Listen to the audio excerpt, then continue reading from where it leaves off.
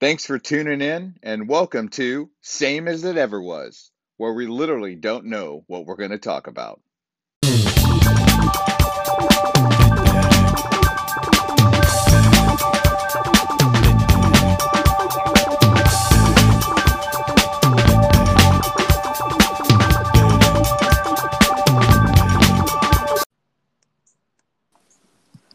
Hey there, big guy. What's going on? Hey there, brother. This is JB. Hey, Jimbo. How's it going? I am very interested to see who gets this. I know. I've been looking at the numbers. I've been watching I've been watching the numbers, man. There's people who, this Well, and that's the thing is like I know the number, but I'm still like, I just think it's cool that we actually have so many people who are really interested in that T-shirt is becoming a highly coveted item. Yeah, well, and that's the thing is like this is the first official, documented like this is for real. Like we've done it. Sure, we've done it. No, absolutely. No, it's very cool, man. Like I say, I'm pretty excited. I see these numbers sort of going, and folks are jumping in, and obviously, I'm hoping folks are actually listening and not just spitballing, like I said last week, but seeing folks actually taking a guess at least, pretty neat, So, how was the weekend? Let's see. Nothing too big. A lot, man. The weather here has just been insanely beautiful. Like even today, and of course, what does that cost? Like the neighborhood's out in full effect. Yeah. And I lived on the beach, so then people, on the beach go a little crazy on what they're supposed to do and not supposed to do. No, have they been able to sort of keep that a little like pretty much in hand, or come on? Yeah, yeah, I know. Yeah, I mean, it's kind of. I was kind of bummed because we had this plan for Saturday where we were going to go. We were actually going to go down to Old Orchard Beach. Now, for folks who aren't familiar with Southern Maine, I'll put it to you this way: like how we've talked about like the Quebecois before. Yep. Okay. Well, like Old Orchard Beach is sort of like the Atlantic beach of the Quebecois.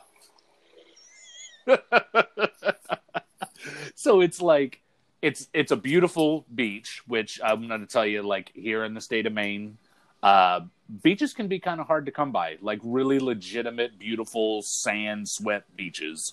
The vast majority of the state here, the coastline is rock. So like I say, you go down to Old Orchard Beach. They've actually got like the pier, so you can go out there. In the summertime, it's great because they've got, vendors and there's a restaurant out there. And there's amusement parks that are all over there. It's just a huge tourist draw, And one of the places that's been down there for years and years now is a restaurant called Lisa's Pizza. And Lisa's Pizza used to have locations all over the state, and I don't think they really do anymore. I think the only one they really have left is the one that's there in Old Orchard Beach, or OOB, as folks, in throughout Maine refer to it, OOB. So anyway, we knew that Lisa's Pizza, because the other thing that they do beside pizza is they sell these what they call pier fries. Okay. And it's these special cut, like French fry, and I haven't had them in years and years, obviously been away for a long time. So Jennifer and I were really excited that we were going to be able to go down to OOB and go get some pier fries. And then my sister-in-law was like, well, you can't go on the beach because the beach is still secured. And it was sort of like, okay, well, I don't know if I really feel like going to Old Orchard Beach purely to get French fries. Just like, and turn around and come home. You know what I mean? And the cops here are, they are on the beach, and observing, and if people stop to hang out, move along. Really. Yeah. So I see that that's the thing that I think is crazy, because even some of these beaches that have opened, you know, I was reading an article, was talking about these people that were protesting out in Encinitas, out in California. It's just like north of San Diego, and you know the beach had been closed, and these people were protesting, and then they decided that they were going to open the beach. But one of the catches is that you're not allowed to sunbathe. If you're going to go to the beach, you have to be walking. Right. And you can't be walking with anyone. You need to maintain social distancing. So it's like, okay, well, I can go to the beach, but I can't just like hang out at the beach and enjoy the beach. You know what I mean? It's like, no. That's what they're enforcing here. Yep. Yeah. Yeah. So like I say, man, you know, we could have gone down there Saturday, but I was just like, do I really feel like doing that, man? Like, I can't go down to the beach and like walk around. You know what? It's like, oh no, it's closed down. Like, whatever, dude. So anyway, so the pier fries, right? See, I love like little things like that make the city what the city is. Like, oh, I'm gonna go get a pier fries. You know, like, oh sure, I'm sure dude. people that come and visit you, like, hey, let's go. Well, it's stuff like that. You know, it's like, I remember, God, what is the name? There is a restaurant out in Pittsburgh. And I know it's like a landmark. Everybody out there would know it by name. You know, I can't think of what it is right now. But their big thing, and maybe you've had it if you've gone out there, but their big thing is that they make these sandwiches. Oh, Permanente Brothers. Yes, yep. That's it. Oh, and they put the French fries and all the stuff in it. It's a heart attack. Yes. So, but you know what? It's exactly the same thing. Like, you go out there, you're like, well, okay, what is the iconic thing to eat when I'm in this town? It's this. You know, what do they do? Well, they put French fries in your sandwich. Like, sounds like genius work. See, and like, you know, where I grew up in the Dallas-Fort Worth area, in my town, there's those restaurants that, you know, in my life's experiences and travels, I've been to various fine dining establishments. You've had fine cuisine. Yeah. Hey, man, my biggest thing is, we can talk about it later, is that I've actually eaten a Michelin 1-star. And I'm like, if this is a 1-star, holy crap. Like, well, yeah. What's a 2 and a 3, you know? But I know. But then, you know, there's places when I go home that I'm like, oh, I got to eat at this place.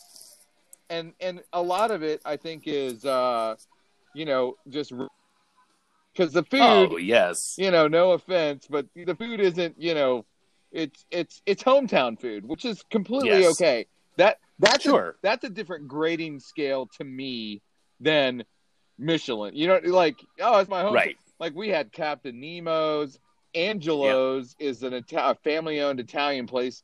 Po Melvin's, it was like New Orleans stuff, and they did Po' Boys. Right. E. Fratelli's, but then they kind of got a little, you know, corporate a little bit. Well, it's kind of cool. You know, you think about those places, and then you think about, like, you know, you also have the places that have sort of like a gimmick. You know what I mean? Like, because everywhere you go, there's places that are like what you're talking about. You know, there's sort of like the local thing. And a lot of it, like, I totally agree with you. A lot of it for me comes down to a lot of places you just have, you know, you reminisce. You know what I mean? It's like, it's places that you went to when you were a kid. And when you go eat there now, it sort of takes you back. You know what I mean? You walk in, it's the way the place looks, it smells. You know, it feels like exactly like it did back when you were a kid, you know, and that's awesome. And for me, one of my places is this pizza joint that's in the next town over in Bath, where they've got the big shipyard over there. They build all the naval ships. Yeah. And right across the street from the shipyard is this place called The Cabin. And, dude, like, I've been eating at The Cabin since I was a little kid, like little kid.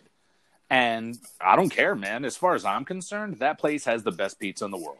I love it. I think it's the best pizza around. You know, some folks probably would be like, "Yeah, it's pizza," but to me, I've got an emotional attachment to it. You know, there are other places though, like I say, that sort of have. Well, there's a couple of them that are here. You know, like I think about there's a place that's right in town here, and folks from the area know it really well, and it's sort of got a reputation around here as this place called Fat Boys, and it's a traditional drive-in restaurant. You know, so like when you pull up, you turn on your headlights. They know that you're waiting. You know, the waitress comes out. She takes your order, or, you know, she gives you the menu. When you decide, you turn your lights back. It's the whole routine, man. Like, they've done the same thing there for, like, since the 50s or something, you know? And down in Portland, you have other places, too. But some of the most notorious ones are there's, like, a place down in Portland on the waterfront called DeMillo's. You know, the food is pretty good. I mean, it's not, oh, my God, amazing. I mean, it's pretty good. But the catch with DeMillo's is that DeMillo's is on a floating restaurant.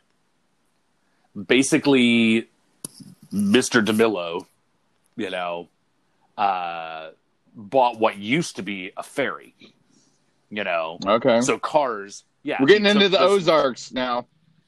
Well, this is what I'm saying. Yeah, right, exactly. No, he bought what was a ferry, you know, to take cars back and forth, I guess, to the islands in Casco Bay or something. I don't know. But they converted it into a restaurant. So this thing sits at a pier on a wharf, you know, down there in Portland on the waterfront. And I couldn't tell you the last time this thing ever moved, man. I mean, I'm sure at some point they had to move it, you know, to clean it up or something. But, like, that's the shtick of DeMillo's. You know, what you're paying for, because the food is expensive, but what you're paying for is not the food, really. You're paying for the ambiance. It's the experience of the floating restaurant. The ambiance. Yes, indeed. So, yeah, no, I mean, I totally get what you're saying. I mean, and that's one of the things that I really loved about, and I'm sure you feel the same way, you know, having served and traveled as much as we have, you know, going and dining is a legitimate part of that experience. You know, even if it's just around the United States. I mean, anytime that I ever went anywhere, I would always be like, okay, so what is the thing here? You know, there's another one right there. There's my interrupter, you know. But going out to like Portland, Oregon, and they have, they have this donut joint that's out there. I can't remember what it's called, but they make just these obnoxiously freakish donuts that are all sorts of weird flavors and designs and whatever. That's sort of their thing. You know, there was a place that was down in New Orleans I remember going to. I mean, I've actually been to a number of places down there that are absolutely amazing food. Yeah. And that's a whole different thing, man. When you start going down and doing like the Cajun thing and you're doing all like the, you know, crawfish, and I still haven't made a solid determination yet as to like what I prefer, whether I mean, it's very hard. I know they look similar, but it's kind of hard to draw a line between like a crawfish and a lobster. I mean, I know one just looks like a gigantic, you know, or miniature version of the other. I still have not gotten the knack of how to eat those damn things. I'm not going to lie to you, dude. Like, I know some people who can just like, you pour that stuff out on the table, you know, it's a day-long event. We talked about this probably with Chris when he was guest, you had that. You went and picked up the food from the airport. Man, like, yeah, you dump all that stuff out after it was done cooking. There were friends of ours that, you know, they would just knock these things back, man. Boom, boom, boom, boom, boom. I'm like, how the hell are you? Yeah, but you know what though? So easily, man. Like crab legs and crawfish, and you know what? To me, stuff because it's the return on investment. Like the work is way harder than what you get out of those things. Like that's why I enjoy it, but I don't like it. You know, when you're cracking those crab legs, man, and you're like, you know, and you don't really, you know, I'm a Southerner. Yeah. You know, we'll do mud bugs, every once in a while, crawfish and stuff. Sure. But crab legs, man. Like, it's just one of those things. It's like, look at this little piece of meat that I got. I hear these people and I'm not going to lie, some of them are family, you know, who really jump on this whole have started to jump on this whole thing about crab and how much they prefer crab over lobster. I really don't get that. And again, you're right, because first time since we were home, because this was what I did on my weekend beyond the whole pier fry debacle, was yesterday. My in-laws came over, were hanging out, and I had been reaching out to some folks about trying to get some lobster. And for right now, the fishermen out here are getting hit really hard. With all of the stuff that's going on with, these industries, the whole trade overseas, and then there's the COVID and all of this stuff. A lot, like these fishermen here in Maine, man, are taking it on the chin big time. And they're going out there every day catching these things, and they're trying to sell. I mean, they're selling them cheap because they're trying to make money, something. So, we have friends, we have family that are fishermen. So I've reached out, and I really wanted to try to get my hands on some. I had a hard time finding a place. Finally got my hands on some and brought them home last night. So I got 4 like 1.5-pound lobsters. Which.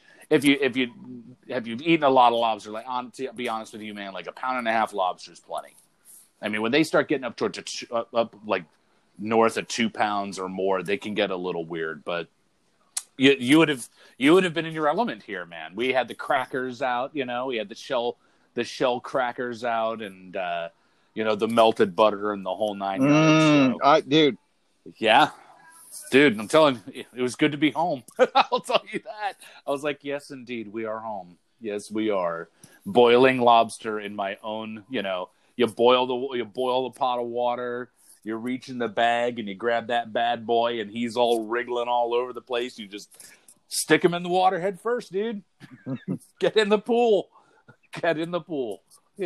And they were delicious. So yeah, that was sort of the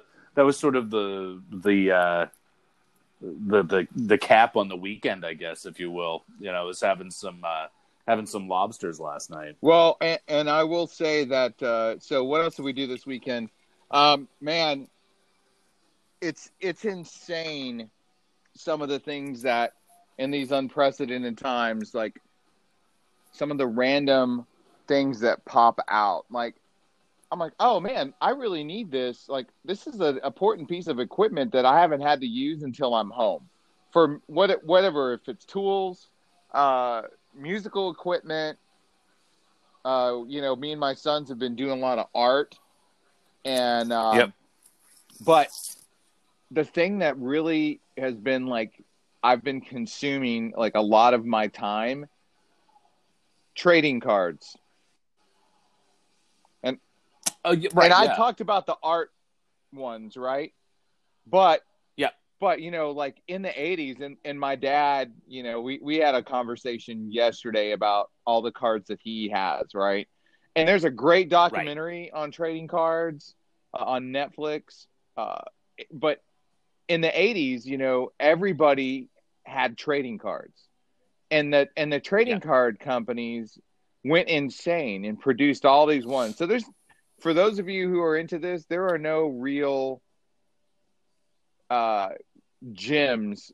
There are very few, but not like there are now, of trading cards that are worth anything. Right. So, and for those of you thinking that, I collect all this stuff, hey, just remember, it's only important to those people that will pay that money. That's the number. That's the number one thing, right? So, with that being said, there's a boom in trading cards because everyone's at home. They're not doing anything, and they're shopping online. And so some of the companies are like, we're going to release this card, and you only have 48 hours to buy it, and then it's gone forever, right? And so there's a specific card, other than the top 20 card. I was on the site, and I actually got in. Everyone's complaining about the site going down, and it's first edition of this year's cards of the rookies, right? And I didn't think I was like, oh, everyone wants this, and I was on day 2, so I was like, I'll just get 4 packs, so 40 cards. I got my cards in on Saturday, and not everybody got their cards in on Saturday. like people were complaining, like, how do you already have your cards? And there are quite a few of us that got cards in, and I'm like, well, because I've been buying a lot of cards from shops. I think, I don't know. But then I opened them. Right, I debated, should I open these or not? So I was like, you know what? I opened them, and let me tell you, I got one card that already on eBay is selling for $300. Wow. That's the average. That is the average. That's not the, like, oh yeah, it's for sale, buy it now for $300. No, the average is $300. And it's like, holy, and not everybody has their card. They're getting their cards today. Everyone should be getting their cards today. But even with the previous cards, I don't know what it is, but like the market has spiked so high that I can't. It's like, should I sell them? Should I sell them now? It's like a, it's amazing of what's going on in the card business, and I've been monitoring it. Like there's a card one card I got for $19, $19 from direct, that's selling on average $400, and I'm at some point I have to justify to my wife why I haven't sold it yet. Oh yeah, no, I know what you mean. That top set, I guarantee you right now, the first 6 cards, because not everyone got in on the ground floor like I did. The first 6 cards, because of their base value of what they're selling on average, and that they misspelled original on the back. Oh, stuff like that does affect the price crazy. If I put it as a buy it now for $1,000, someone would buy it. No, so I have no doubt. On 6 cards where I spent $120, I have no doubt that I would sell it for that much, for $1,000. Yeah, no, that wouldn't right shock now. Me. 4 years from now, maybe not. Yeah. Well, I think that's. I'm not into the sort of collecting stuff like that, but I know a lot of people who have been. It's sort of like with comic books, there's a lot of folks out there that have just absolutely, literally thousands of them, and you never know, man. You never know which one out of those thousands of comic books, for whatever reason, is going to be deemed to be the most valuable thing in the entire sort of,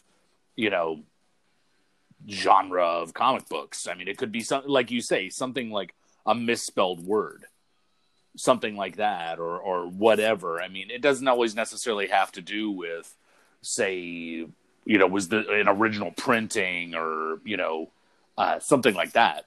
It could be something completely different. Something that's totally just inconsequential, but because there's this imperfection to it, that all of a sudden the price of it goes through the roof because it really, like you say, it becomes sort of a one-of-a-kind.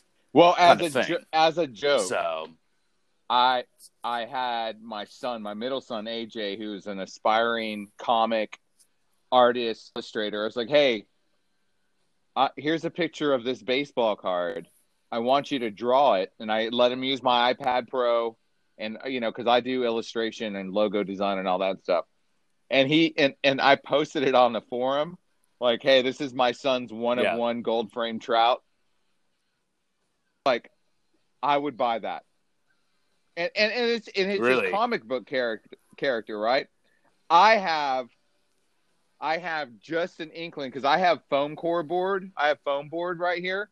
Is go get it like a gloss printout, the size that I need, like at Office Max, and I might put it up on eBay and see who's gonna buy it.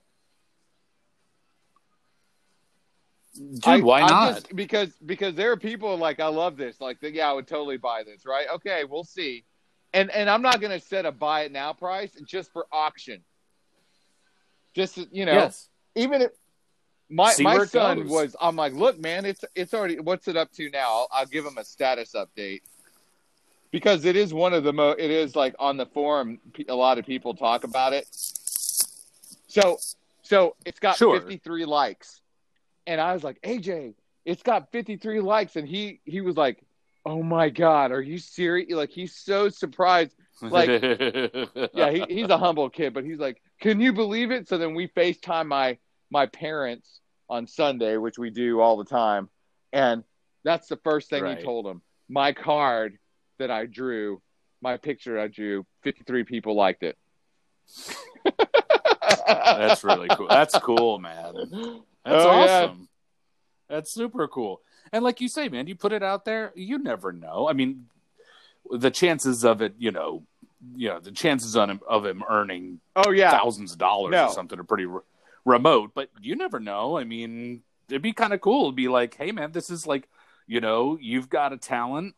And I mean, I think that's the biggest thing is I think that one of the hardest things for a lot of kids is realizing how their talents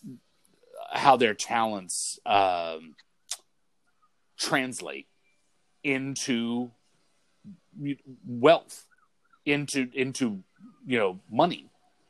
That's something I think a lot of kids, especially kids who are artistically minded, I think a lot of them have a really hard time with that because what they're dealing in is something that is of their mind, and it's just them expressing themselves. Which, of course, I think you would probably agree to the same extent that, as an artist, it's kind of hard to quantify that. Well, when and this is for any art, whether it's drawing, painting, music, writing, whatever, acting, dancing, you name it, right?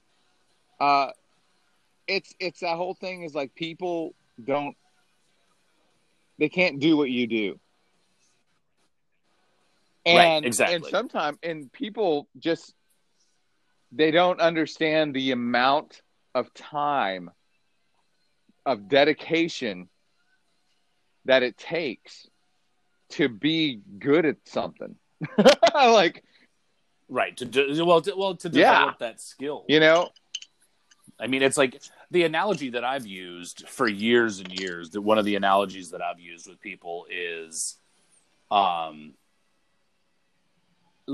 particularly when it comes to the performing arts, but I'm sure that this probably, again, translates to visual arts and such, is, purely the fact that it's like the muscle that goes unexercised. My back withers. Every back muscle that you have. Well, yeah, right. As you get older, exactly. But it's the truth. I mean, especially as a musician, it's one of those things where if you don't exercise that musical muscle in your mind, and I know that for me as a drummer, I play a music that's very physical. I mean, it legitimately requires a lot of physical, movement and agility and all that stuff, coordination. And those are things that don't just happen. I mean, there are some people, and we all know who they are, who, are some sort of savant and they just sort of never have to practice and they're amazing. Unfortunately, the vast majority of the rest of us actually have to practice to, develop this skill and get better at it. But it is exactly as you describe. I mean, it is something that you use it or you lose it. And the analogy that I've used for years and years with people, because there was a time when I was working with the Marine Corps music program and I was having to go out around the Northeast region of the U.S. and try to find people that were qualified to enter our program. And very often you would come across people who, said that they played a musical instrument. And one of the first questions that would come out of my mouth is, well, when's the last time you played? And, you'd get, especially if they were younger, they're teenagers, whatever. Some of them, they had played in junior high or whatever, but like they didn't really get serious about playing music in high school. And they would tell you, well, I mean, it's been like maybe 3 or 4 years. And I'm like, no, sorry, dude. I mean, like the amount of time, I don't know how good you were back when you were in like 8th grade, but I'm telling you right now that the amount of work that you would have to do to be able to get to where I need you to be qualified for this program is way more work than I know you are willing to, put forth. And it's going to take way more time than we have to make this happen. Because it literally, the analogy I would use is that it's like lifting weights. You could be that kind of person. It could be like somebody who goes running. You can go out there and, be running every day or be lifting weights every day, and you can see yourself getting stronger and faster, and you're developing that skill. And if you just stop doing it, say you're that person who goes to the gym and you're benching 200, if you just stop lifting weights for 3 or 4 years, you're not going to go back in the gym and just start lifting 200 pounds. It's not going to happen. That was something you had to work your way up to through, months or years of work to attain that achievement. And, once you stop doing it, and you know this as well as I do, Jeremy, I mean, once you stop doing it, that skill will degrade incredibly fast. And it's a bitch to get it back. It really is. Again, it's for anybody who's ever gone out, anybody out there who's, goes to the gym or runs or whatever, we all know that's how it works, man. Like, you spend all this time going in there and doing your thing and getting stronger. And then all of a sudden you go on vacation or something and you take a week off and you go back to the gym. It's like, you feel like you haven't been there in a month. The amount of work that you put forth that's lost now, and it takes so much more to get back. So like you say, I mean, it really is. It's all of that time and that effort that you're dedicating towards the development of this thing that some people, quite honest with you, sort of, like you alluded to, I mean, for some folks, for most folks, I will say, out there, regardless of how much time or effort they put into that, they would never be able to do it. Because it genuinely requires some level of talent. It requires some sort of propensity or whatever towards this thing. I mean, there are people out there that are math geniuses, and they can be like Goodwill Hunting. They can like stare at a chalkboard of numbers and figures and stuff and just like imagine the answer. I can't do that, man. Like, I all of a sudden I'm faced with mathematical equations and I'm like, what is this, Greek? I don't know. Well, have you listened to Rick Beato? Yeah. Oh, so yeah. No, absolutely. He's got a great program on YouTube. It's spelled Beato, Rick Beato. It's like Beat-O, but it's pronounced Beato. And the thing with him is that we've been doing his program that he did for his son and daughter. Yeah. Like, totally, we've been doing that. Put the headphones on. I mean, mostly every night.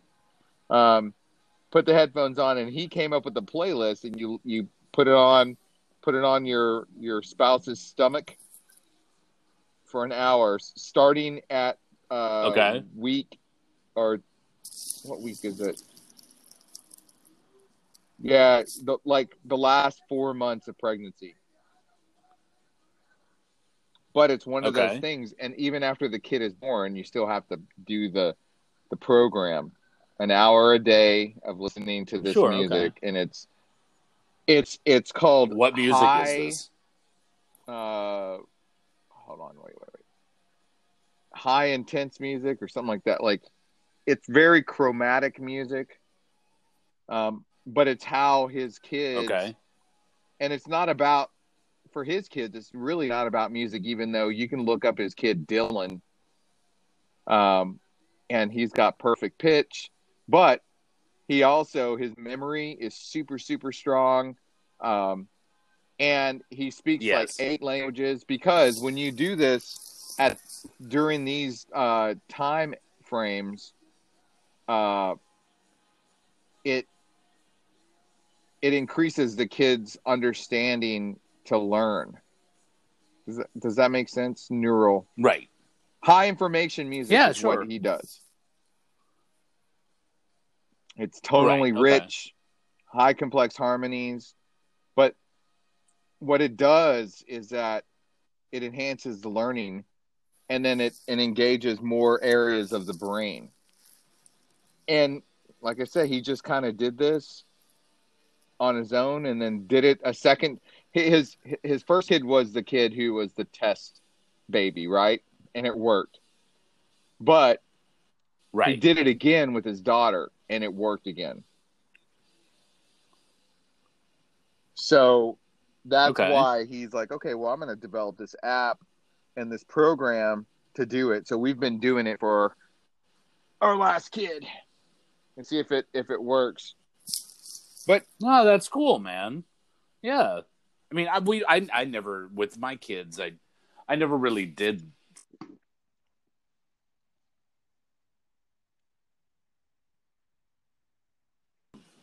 Uh, Very young. I mean, obviously they were exposed to music like all the time. You know, I think that was one when we were having our interview with Jeremy too. That was one of the questions that I really found interesting, sort of asking him was how his children have come to this point. Growing up in a musical household, it was kind of interesting him sort of describing how he lives in a very sort of pop oriented home. Um, and I know for my kids, I mean, they've definitely got into their own stuff. I mean, there's all this stuff that they listen to that I don't really know what it is. I mean, we've talked about some of it recently on the show, sort of 21 Pilots and all that sort of thing, which is really cool stuff. It's just, I never really got into that. But it's really cool for me that the kids also have music that we raise them on, and they continue to listen to that music today. And in a weird way, I'm not, my oldest daughter has this ability to be able to decipher lyrics. She's like a lyric magnet, man. And I'll be very honest with you. I mean, I know she went for, when we lived in San Diego, she went to the San Diego School for the Performing Arts for a year. And she's got an absolute voice. She really harbors a lot of performance anxiety. You know, she doesn't like to get up in front of an audience and perform. And she really sort of gets annoyed if you're like, come on, sing for us. You know, it just drives her nuts. But she just has this ability, man, to hear songs and just absorb lyrical content. yeah, I've never really been that way. I've always been more sort of, my brain always sort of clues more into like,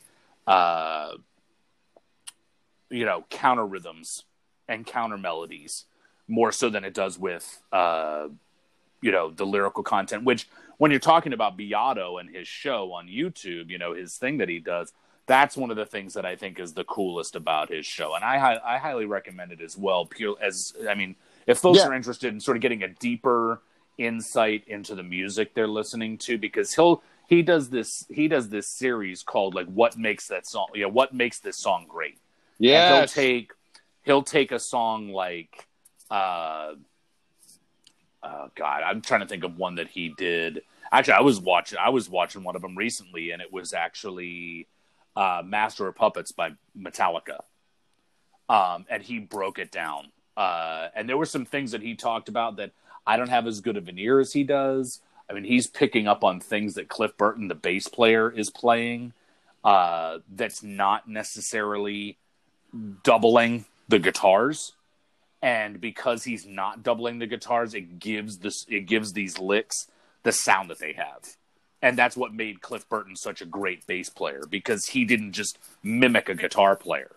He had his own approach to what this was that they were playing that gave it the sound that it had and made it so great. I remember watching one of them. It was you and I have watched a number of them together, but dude. there was one. I think it was Those, the Police. He was doing one. I think it was Synchronicity or something by the yeah, Police, and he's breaking down like what is happening with these chords, and sort of the groove behind all this stuff, and the fact that the Police. I mean, and the Police were at heart a reggae band. That's where they That's where their roots were. They were a reggae rock band.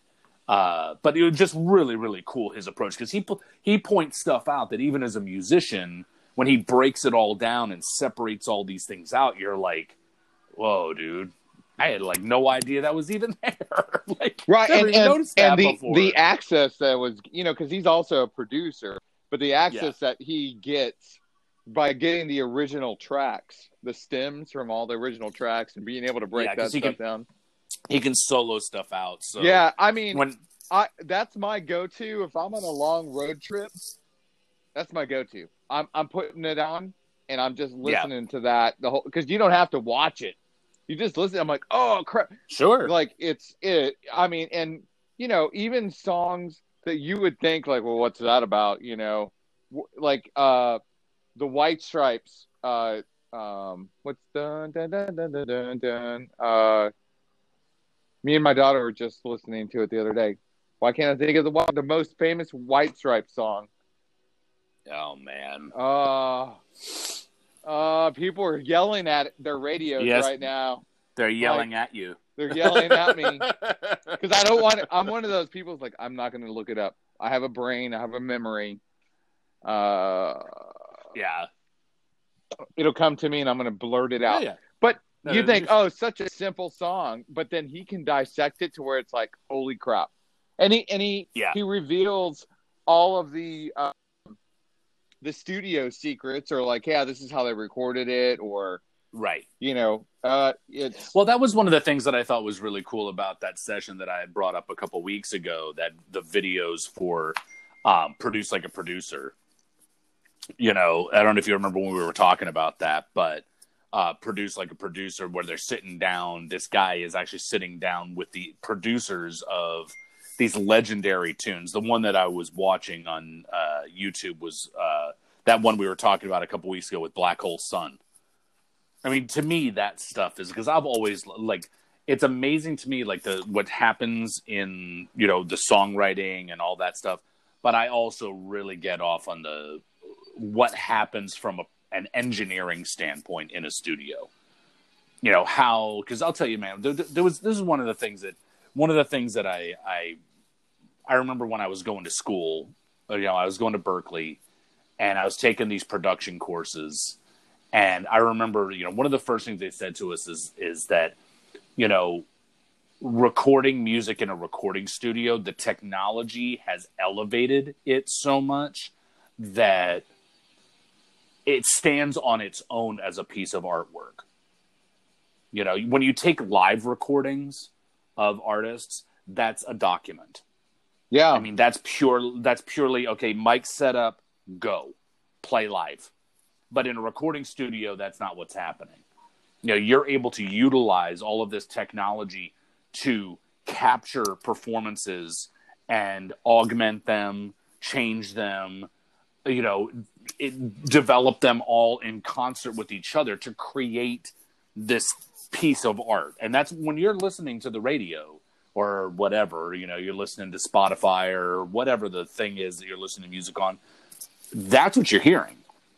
You're hearing pieces of artwork that are created in the studio, and what you're hearing is not necessarily what that artist is doing on a live soundstage.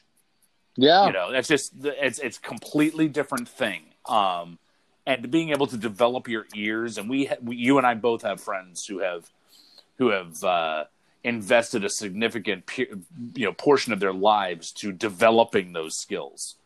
I mean, to be able to sit down in a studio and hear something and hear some sort of defect, if you will, in what they're hearing, and know exactly where in the spectrum of sound that defect is, and isolate it and remove it. I hear this thing, that's at like 1K, like 1,000 hertz. You know what I mean? And zero in and whoop, it's gone. I mean, just all that sort of stuff to me is pretty amazing. And the technology that's at our disposal is just, I mean, it's one of those things, especially now when you're realizing that, like, you can really do, and you don't even have to be working in a studio or anything. I mean, I'm working with some buddies of mine back home right now, and we're sharing material. And I mean, you realize you could do anything, man. I don't even have to be in a recording studio. Billie Eilish. If y'all don't know who she is, Yes. you know, she won, what, Yep. 9 Grammys? Yeah, she scored, dude. And her and her brother recorded that album in their bedroom. Yes. You know what I mean? It's like, okay. That's where we're at. I mean, that's what you were talking about a couple weeks ago, I think, just to touch on it. But it really was,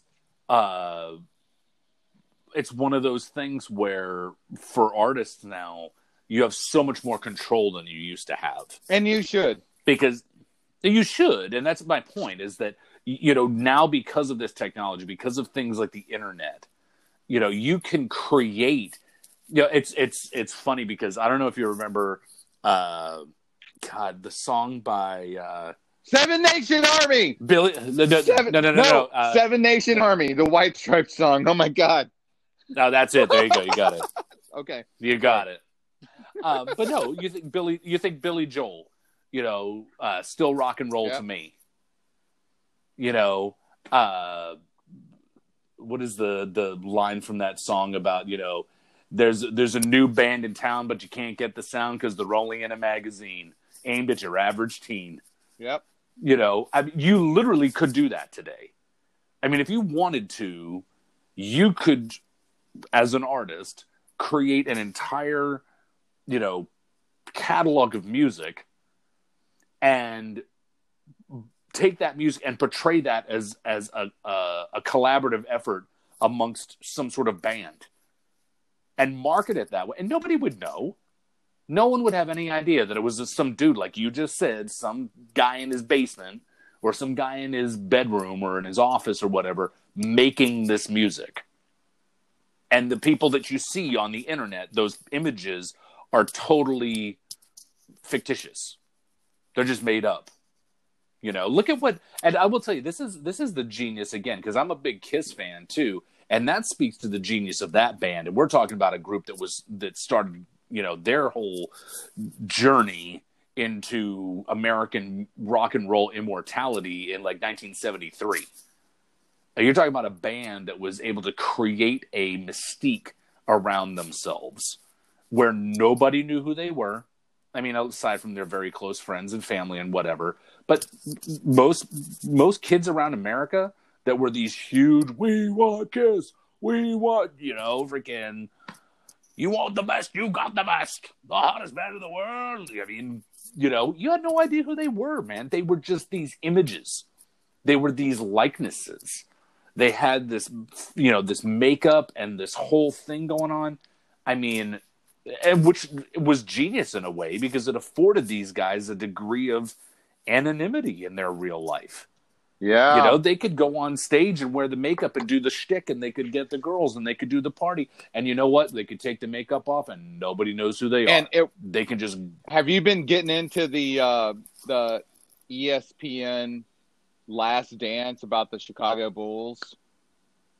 I have not. I actually have not. I've heard it's really, really good, but I have not seen it. Hashtag you should have watched it already, but this last episode, man, was about exactly what you're talking about with Michael Jordan. Which was he was at a game and they get there early and the documentary, the documentary crew was there and they got there early and like, hey, we want to come in your room. And they're like, all right. And he was like, he's like, this is my time. Like, it's sad, but people think they want this life. They want to know what this life is like. And this is 1997, 98 Jordan. So he's already, still playing, still, kicking ass. And he's like, yeah, I have my cigar. He was drinking water at the time, and he had a couch in a hotel room, like any other hotel room that me and you could use for the night. And he was like, this is what I have. Yeah. Because as soon as he steps outside that door, he's Michael Jordan. Yes. That was, I said that years ago. Yeah, I'll tell you, when I remember when, and everybody's got their opinions, and you know what everybody says about opinions, right? Um, but I remember back when Michael Jackson first was getting into trouble with this whole, pedophilia thing or whatever the hell it was. And I remember saying to people at that time, I was like, can you imagine being this guy? I mean, as much as people are like, oh man, it must be awesome. Like you could have anything you want. You could like do whatever you want to do. But you can't. Because you can't do anything. Nope. Like you just said, you can't walk out your front door without every single person in the world being like, oh my God, look, it's Michael Jackson, or whoever you are. I mean, it turns you, and to have people, not just that, but I think with Michael Jackson's case, I think about it in terms of like, imagine living in a world where no one says no to you.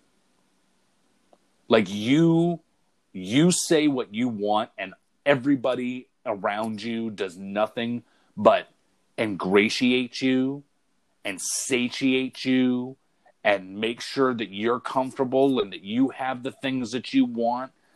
I mean, even to your own detriment. They're just like, oh, absolutely. No, absolutely, Mr. Jackson. Of course. No, absolutely. You're the king of pop, dude. You are the biggest pop star in the world. I mean, what life do you have? I mean, it almost to me, back when all this stuff initially happened, and I know stuff happened later, and again, people think what they think. To me, I was like, you know what, man? There's no way that you live that life, especially from the age that it started for a dude like that. As a kid, there's no way you go through life living like that your brain doesn't get twisted, man. Your perception of reality and what reality really is doesn't in some way get twisted, or at least twisted as the normal average person perceives it. I mean, I almost looked at Michael Jackson like he was like the Willy Wonka of music, man. Yeah. I mean, this was a dude who was like, I'm going to create my own world. And he did. And he did. That's His what I'm saying. compound. He was like, I don't like grown-ups because grown-ups are always, adults are all looking for something. They all want something from me. And I enjoy being around kids because they just enjoy having fun. And so I'm going to create this world where I can be like a kid. And I can just have fun. And if I want ice cream, I'll have ice cream. And if I want to go on the pony ride, I'll go on the pony ride. And nobody's going to say anything because if they do, they just won't be around me anymore. I mean, literally creating your own version of this reality where you as an adult it's almost like imagine having the ability to be whatever you want. You are so wealthy and you have so much influence. You're like, you know what? I'm going to be this today. Like, who else used to do that? And this is totally side note. You know who else used to do that years and years ago? It was Keith Moon. Like, that was the dude who had so much money and all this crazy stuff in his life that he would get up every morning and be like, I want to be Julius Caesar today. And he'd literally, like, dress up as Julius Caesar and spend the day being Julius Caesar. And everybody just be like, okay, well, Keith's just being Caesar today. Nobody says boo, man. I mean, like I say, I can't imagine having that kind of life and how that would affect your mind just as you relate to the rest of the world. But anyhow, so yeah, no, great stuff, man. So it's New Music Monday. I know we didn't send the text message of Destiny out. Maybe we'll do that on Thursday. But so what do you got for us? All right. So it's new old music. Okay. And I don't know why I did this yesterday. But Rod Stewart, Every Picture Tells a Story, 1971. And everybody.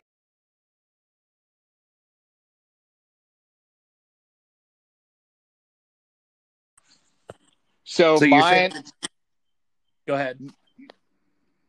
Mine is Every Picture Tells a Story, Rod Stewart, 1971.